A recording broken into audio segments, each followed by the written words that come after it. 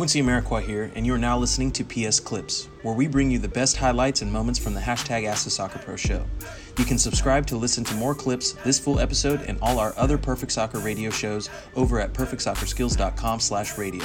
That's perfectsoccerskills.com/RADIO. Show, but I've told many people, you've changed my life, and to have that mentorship on an everyday basis grinded into me to self-reflect. Look, that's selfish. And even at the time, I'm like, no, it's not. How is it? And literally, we would sit there for 2-3 hours to the point where my wife would get frustrated with me for coming home late from training. Okay, so one thing that you had said that I find interesting is, the idea of you don't know what you don't know, right?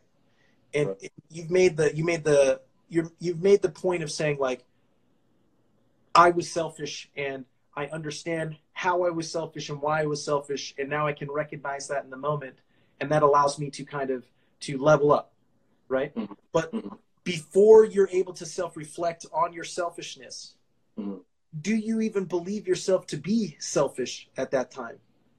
No. So how does that jump happen? And what prevents you from being able to see how you're selfish at that time? See, this was hard because I had a cheat with you literally being next to me in the locker all the time. Okay. So in the locker room, I don't think I'd be at the level I'm at given the time we've put in. Over the course of 6-7 months, I would not be where I'm at in 6-7 months if I didn't have you in the locker next to me telling me hey, that was a selfish thing to say. Or earlier getting overly emotional about something and you're exposing yourself here, stop. And those constant reminders on a daily basis that exposed to me where I could improve, and to have that mentorship directly, which is funny enough, this was not an intention to promote, but what we're trying to build here with the company and provide people that constant mentorship and face-to-face and one-on-one mentorship. I can't put a value on it. I've told, and not to toot your own horn here on the show, but I've told many people, you've changed my life, and to have that mentorship on an everyday basis grinded into me to self-reflect. Look, that's selfish. And even at the time, I'm like, no, it's not. How is it? And literally, we would sit there for 2-3 hours to the point where my wife would get frustrated with me for coming home late from training. But I knew in the long run it was an investment in myself that would be better for myself, my family, my wife, my daughter, everybody.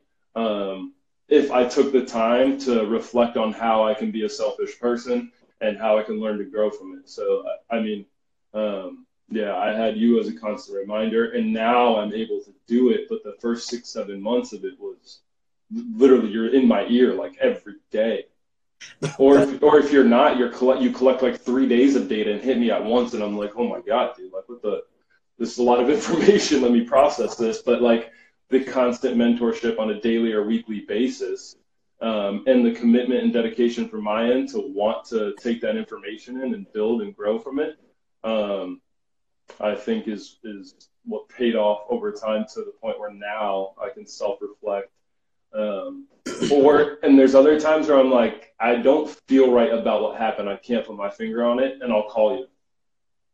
And I'll be like, dude, I had this conversation with the Doi about X, Y, and Z, and I felt this way, and you can pinpoint based on the relationship we built over 6-7 years, you reacted like this, didn't you? And I'm like, man, screw you for even not being there and knowing how I reacted. But that's the level of observation and relationship we built, that exactly how I would revert to my old self and respond immediately and emotionally, and expose myself and a teammate and a brother of mine because I didn't take a second to self-reflect or better approach the situation. But again, I built it over 6-7 years. I continue to have you as a mentor.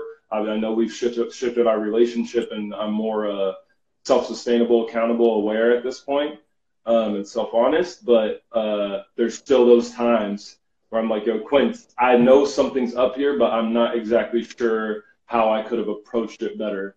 And to be able to have that feedback still is, you can't put a value on it.